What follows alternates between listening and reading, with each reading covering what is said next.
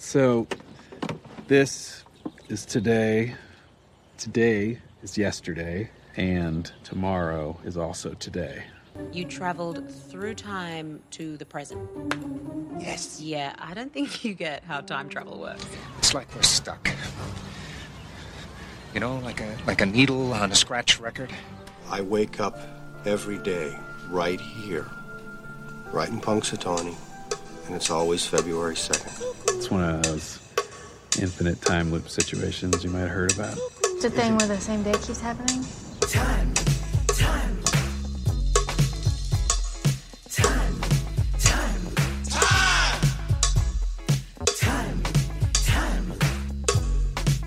Slow down! What are you, in a damn time loop or something?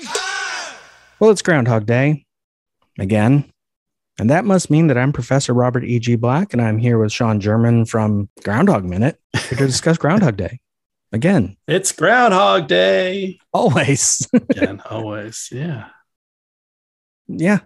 So we're, I don't even know how to start this conversation. We both talked about this so much. We get to see the groundhog. Yes. Well, does he pull him out the beginning? Didn't he pull him out the end of the last minute? Well, we're seeing him. Yeah. Yep. He pulled him out last minute, but now we get to see the prognostication. We'll see a lot of extras from Woodstock.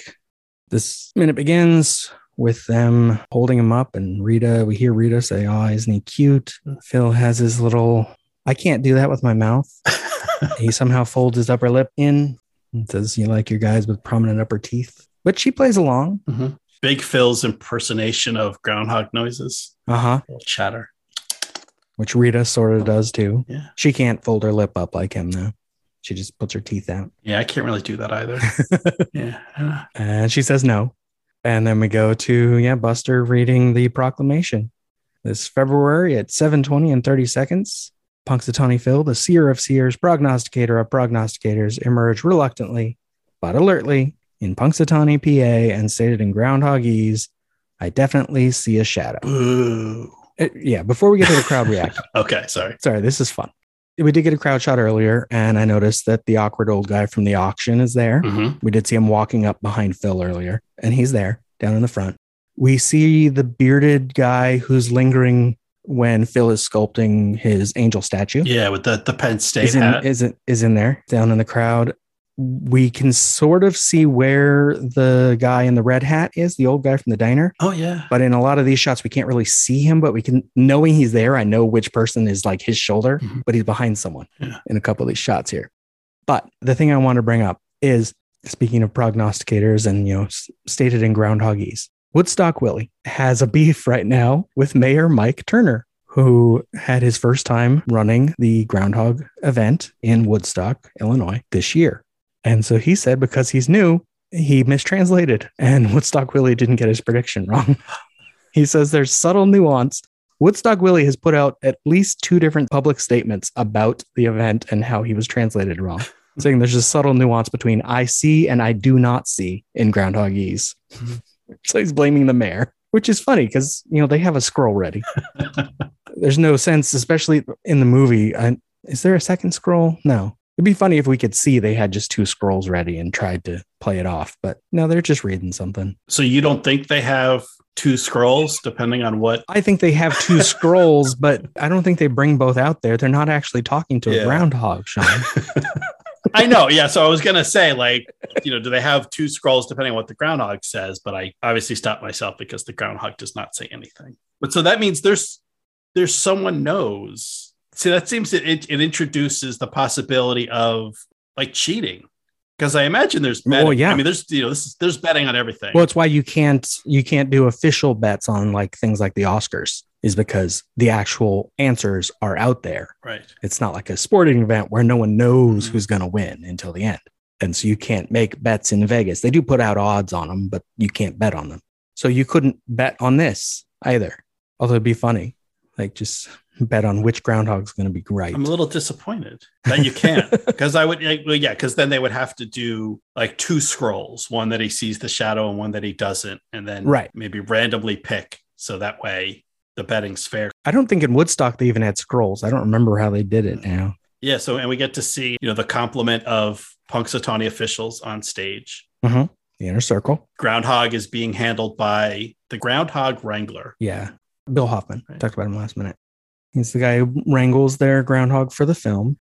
I don't think he's involved with Groundhog Day stuff. Like he wasn't from Punxsutawney like the ice sculptor guy is. Yeah, I think he's a Hollywood animal guy. Mm-hmm. Like it was his groundhog. Right. He handles them because they do have very sharp teeth. They will bite.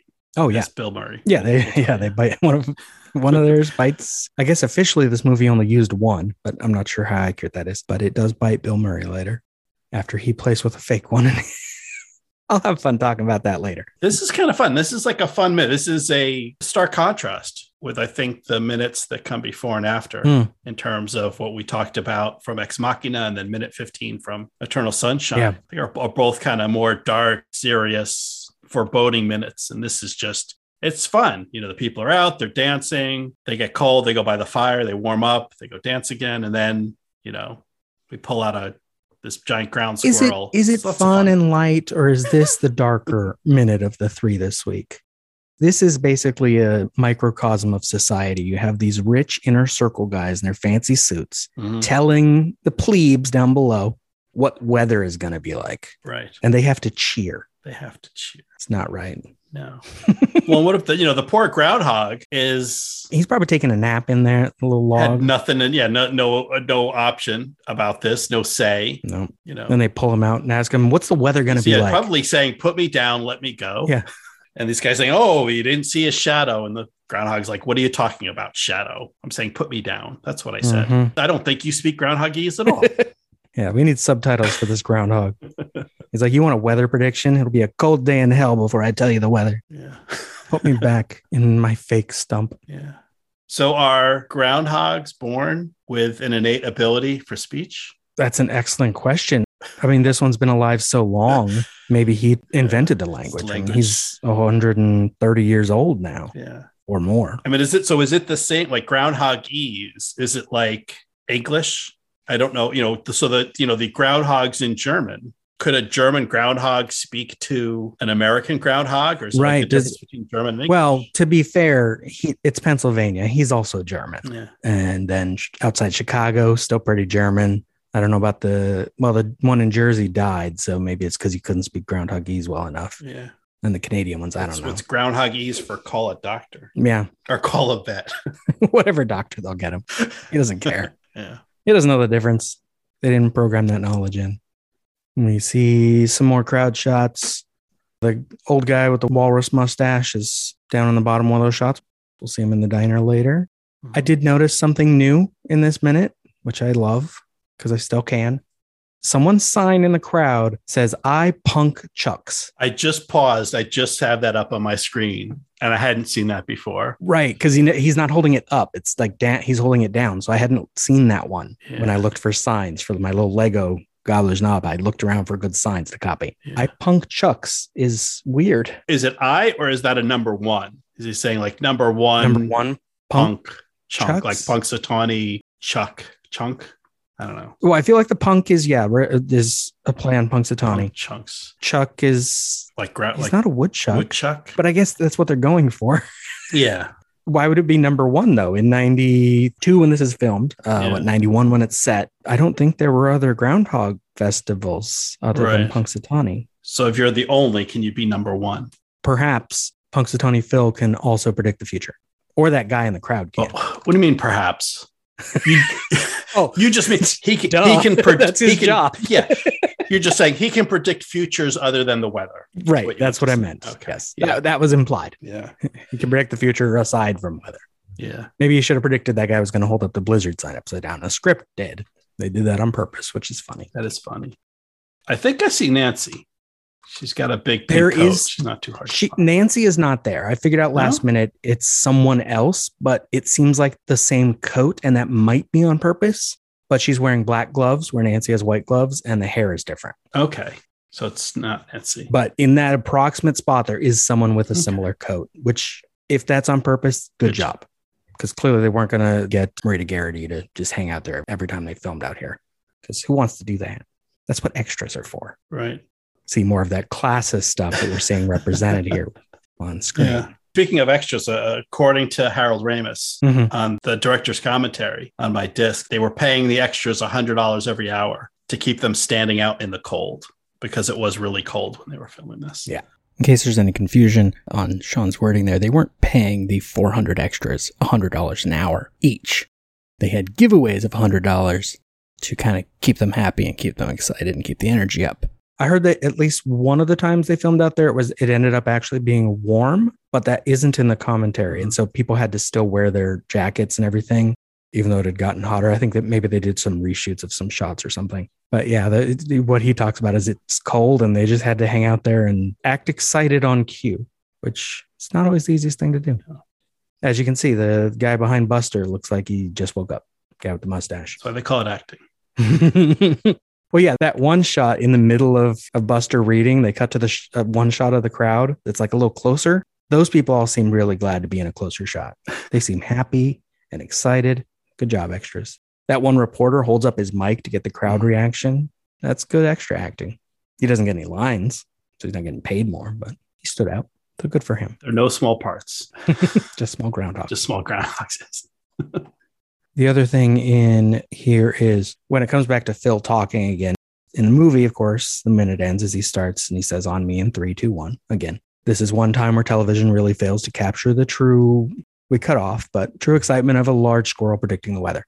Still in the final revision of the script, this is something that came out of the original, Ruben's original, is that the groundhog was supposed to get out of the handler's hands, run across the stage and jump off of the stage, which is why in minute 77, Phil tells Larry maybe they should set up a camera in a different spot.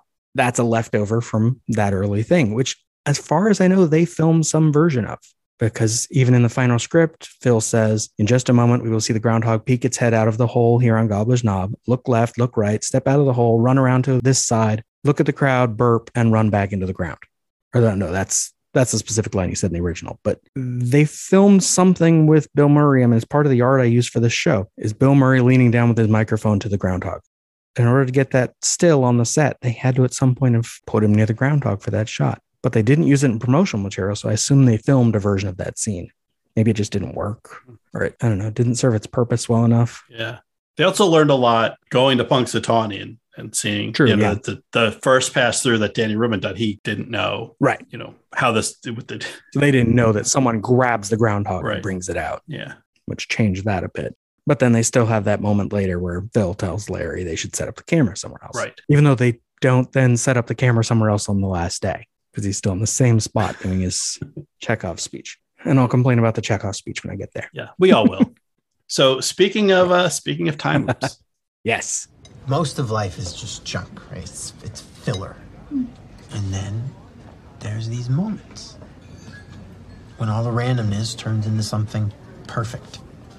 It's like life's dropping all the bullshit just for a second to show us how amazing it could be all the time if it wanted to. I don't know. I think maybe we're supposed to become like better people.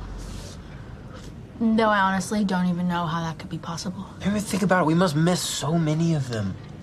All those tiny perfect things are just poof, gone, lost forever. But not today.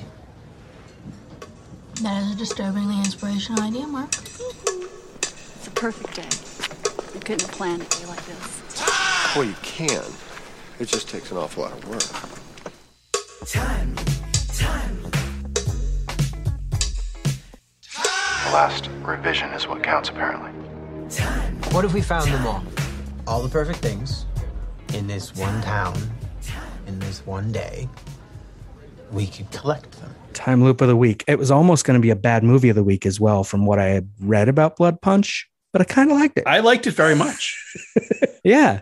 I was like, I know the lead too. I'm like, who is that guy? And it's because a year later he did Deathgasm, which is one of my favorite really dumb movies. Not a bad movie, but a dumb movie. I mean, it got to the point where I kind of was having second thoughts. So when I picked it, I'd kind of forgotten from my first appearance that I needed to bring a time loop. Yeah. When I remembered, when you sent me your loop of the week. So I just brought up a list. I just went to the list of time loop movies. And I'm like, oh. My list on IMDb. Yeah. And then I'm like, oh, this is, here's one I haven't seen before. But I'm like, oh, it looks interesting. Not necessarily good, but interesting. So like I picked it. Right. Well, that one, my first recrimination was just, well, Robert Black sends me a 15-minute television show and I send back a 100-minute movie. Right. It's a lot more watching. It's a lot more work. That's okay. But then I started watching and I'm like, oh, this is interesting. And then this is good.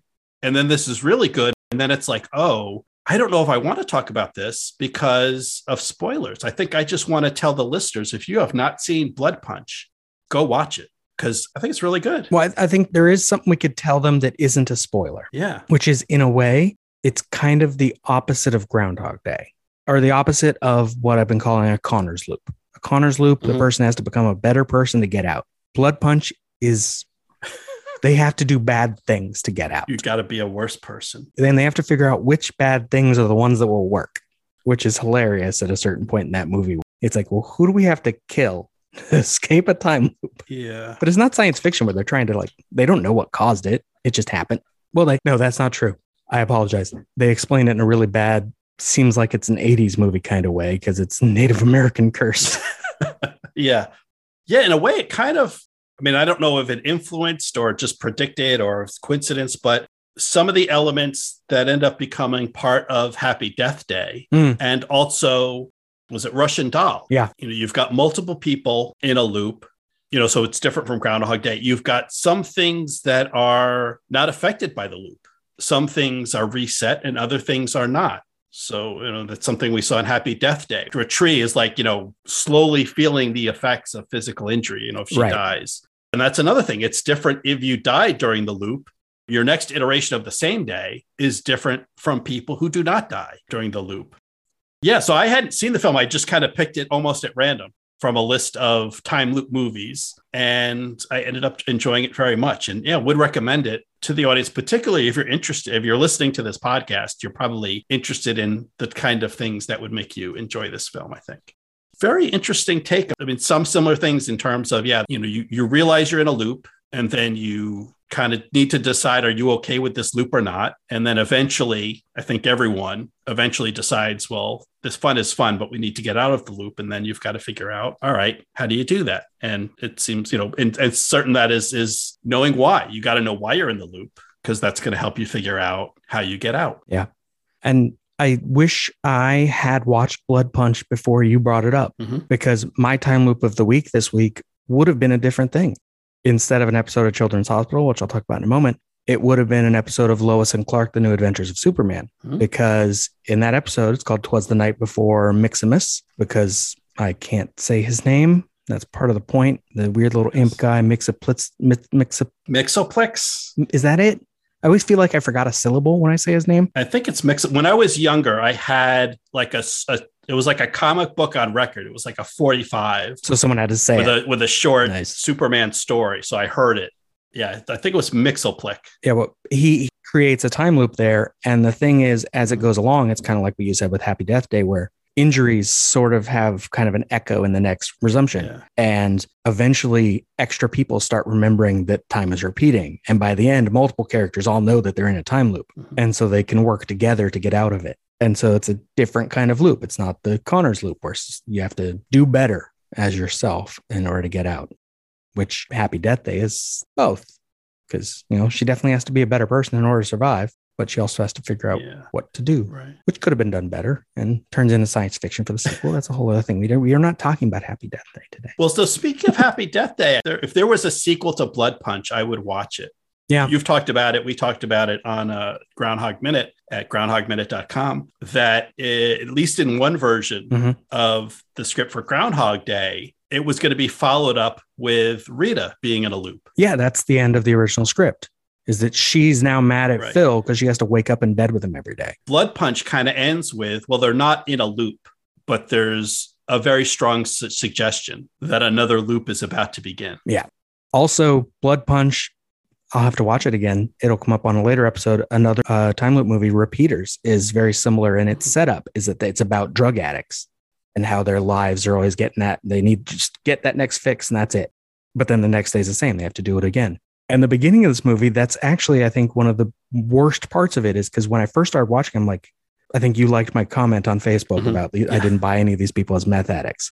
And I was starting to comment on it like I would a bad movie where I'm just like live Facebook commenting. But then it got good once they were in the cabin. And I'm like, maybe we didn't need that part at the beginning of the movie. Maybe we didn't need the drugs at all. I'm like, what is this movie? It felt like there was too much going on, and it could have been I liked it, but I think it would have been even better if it were a short film. Like 3 people in a cabin, and like the boyfriend is abusive, and so they kill him, but then the next day it happens again. And then it could have turned into more of like a Connor's loop where they're not supposed to kill him, but the problem is they can't get out of killing him. When they try to talk to him, it doesn't work. I do agree the setup. Spoiler. I think it's also 44 minutes before there's a time loop. Before they get into loop. Yeah, I think that's a little bit long. And they're Hollywood meth addicts. And not even, It's like all you got to do to play a meth addict is just shake a little. Yeah. That's all. There's like, and it's not a spoiler. It's kind of the opening scene. The beginning of the film it's rehab. It's a, group therapy setting. It's a circle of people talking about their addiction. And there's way too many teeth in that circle for it to really be meth addicts, but And I've already picked my time loop for next week. So maybe I'll bring up Repeaters in a couple weeks to talk about that one. Cause that is the one that does a very good use of drug addiction as the metaphor for the time loop. Yeah. For Blood Punch, I would say a short film, or take a half hour out of that opening bit, get to the loop a little bit quicker, and then add a half hour to the end of what happens. Yeah. Kind of what happens after the loop. Or add a couple more characters for that middle so you can pad out like a big problem with movies. It's a very cheap setting for horror films, especially to rent a cabin. Yeah. But then in order to make it interesting, you need to give us people in a cabin. And we get meth addicts who want to make meth in the cabin. And that's not that interesting. Yeah. It's kind of weird. Well, Whereas people up in a cabin and it ends badly, that's horror film fodder. Easy. Yeah. And for much of it, you've got 3 characters and for most of the movie. And most of it, one of them's dead. So there's a lot of time where there's only 2 characters. Right. So if you brought more people, and that might be an interesting twist if, people could get drawn into the loop, sort of innocent bystanders or not so innocent, kind of get sucked in. And then it becomes, it's like a Mozart opera where you keep adding voices. It's a great thing they play with in the movie is that if you die in the time loop, the next day you don't remember that time through. And so when you die, it kind of resets back to the beginning, but you don't know it. But if you're the one who lives, you get to repeat that day. I think their montage was actually more entertaining than the Happy Death Day to You one of all her suicides. A couple of her suicides are hilarious, but I think their montage of they're like having breakfast. Oh, he's up. Better shoot him. Yeah. It's like so casual when they were so worried about having to kill someone at the beginning of the movie, and then they're just doing it casually. Well, and then the sort of the hunting cabin motif comes into play because it's, of course, since they're there's weapons. They've got guns, but then there's bear traps, there's arrows, there's hatchets, there's all kinds of fun stuff. So we get to see the many exciting deaths. Yeah, so Blood Punch, really interesting. That one's pretty good. And then my time loop of the week was an episode of Children's Hospital, which is generally a 15-minute show, including credits. I think this one is like 11 minutes long, so it's even shorter than the average. This is season 5, episode 3, I believe. The C word. The C word, in which this season, sort of inexplicably, the hospital is now in a war zone. It's like a MASH unit. Yeah. And they keep sort of explaining it, but it never makes sense. I mean, I kind of just let it go. I'm not a regular viewer of Children's Hospital, but I'd seen a handful of episodes. So I'm like, okay, maybe there's just a season where it's an Army hospital all of a sudden. Yeah. Army Children's Hospital. It was just that season. Yes. I'd seen like every episode up until this season. And then I kind of lost track of it because it's on I didn't have cable and I didn't have a DVR catching it. Apparently it's gone on for a few more years past this. And I'm like, cool, I got to find those because it's on Hulu. But the C word is one of the main characters, Owen, thinks he's in a time loop. I'll just spoil this one because it's short. It doesn't matter. It's a joke. He thinks he's in a time loop because he wakes up in the morning and what's her name? Kat comes in from working the night shift and she says, oh, it was brutal. And the thing is, that's what she does every morning as he wakes up, is her coming in from the night shift saying it's brutal. Well, and then they're playing, I guess, was it taps? There's like a trumpet. Reveille. A reveille. Yeah, there's a trumpet playing reveille, which if you're on an Army base, I guess they do every morning. Yeah, and he's like, oh, they're playing that song again. He doesn't realize, it's an Army base. They're going to play it every day. Yeah. When it took me like a little while to figure out, it wasn't a time loop. It's just the same thing happens every day. Right. Because then Blake, who people would know, Rob Corddry, is jogging and goes into some wet cement and then crashes into a plate of glass that 2 guys are carrying. It's really cartoonish. And then the next day, because he broke the glass the previous day, they still have to replace that glass. So they're walking by again with the same thing. But Owen walks away before he sees, he warns him away from the glass, like, don't walk into that. And then after Owen leaves, we hear Blake be like, yeah, I'm not going to have that happen 2 days in a row. So we know he's not in a time loop. It's not in a loop. But the whole main part of the story is they're going to have this like big musical event. What do they call those? Yeah, review. I'm trying to think of the military organization. USO. Or USO kind of show. And they were going to have holograms. It was very much of its time when this episode happened in 2013. They were going to have holograms of a bunch of stars, but the plane with the holograms crashed or was shot down. And then later, a plane that was bringing pizza is also shot down, which is funny. So they have one artist, and Owen volunteers to play the trumpet because he thinks he has a lifetime to learn it because he's in a time loop, which also doesn't make sense in a time loop because you can't volunteer today because they won't know you volunteered. Right. You just go learn the trumpet. But he volunteers assuming he'll just be able to play when the time comes, except the time comes that same day and he's not prepared. And that's basically it. I mean, it's 11 minutes. There's some side stories with the holograms, and the title refers to the musical act they have is kind of a Justin Bieber stand-in, and his name is McKeever, but he goes by the C word. And then they get McKeever fever, but it turns out it has nothing to do with him. It's just coincidence that there's a very contagious fever infecting people while he's there. Yeah. That's Children's Hospital in a nutshell, really. Is weird non sequitur humor. But I found it very interesting because it tied into, I think, one of the reasons for my great interest in Groundhog Day, and one of the things I believed and talked about during my podcast, Groundhog Minute at groundhogminute.com, was a very literal, real interpretation of the film that you can live a real Groundhog Day where you do the same thing day after day after day, and, every day in the same place, and nothing really matters, your own Gus. And so when it turns out like that, they're not in a time loop, right? They just do the same thing every day. I'm like, that's what I'm saying. And that will happen if you're working a hospital and doing like night shifts or where they're sleeping in a bed at the hospital because their shifts have very small gaps, and you'll get into a sort of sleepwalking mode. Right. They tested that on Mythbusters on a fishing vessel where you can actually do better work if you have intermittent sleep, because it's this weird work where you're not judging your actions anymore. You're just doing them. But then it will drift into a bad version of it at a certain point. But there's this sweet spot for that kind of work where it's repetitive, where they actually got better at it. And so, her coming in saying the night shift is brutal, it's going to be the same every night because she's working the night shift. So, and the great line was it says, after a few more months of today's, I'll be ready for today's big show. Written by Diablo Cody, by the way, if anyone is a fan of hers. Yeah. I think she wrote a few episodes that season. And you just said where people can find you, but if you want to remind them of the website as well. Yeah, I did a similar podcast where I talked about the movie Groundhog Day, 1 minute at a time. Imagine that.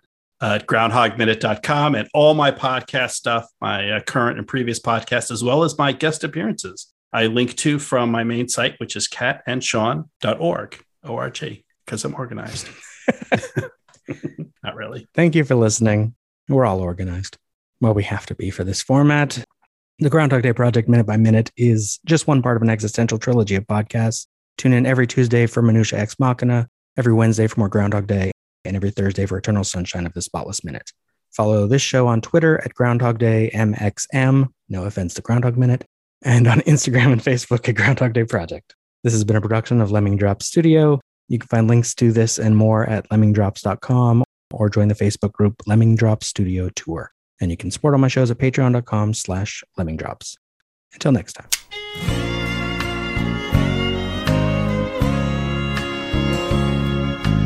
First, I played the game by the rules from 1 to 10. Then you took me round again. I think I have traveled through time. What is wrong in the end which never comes?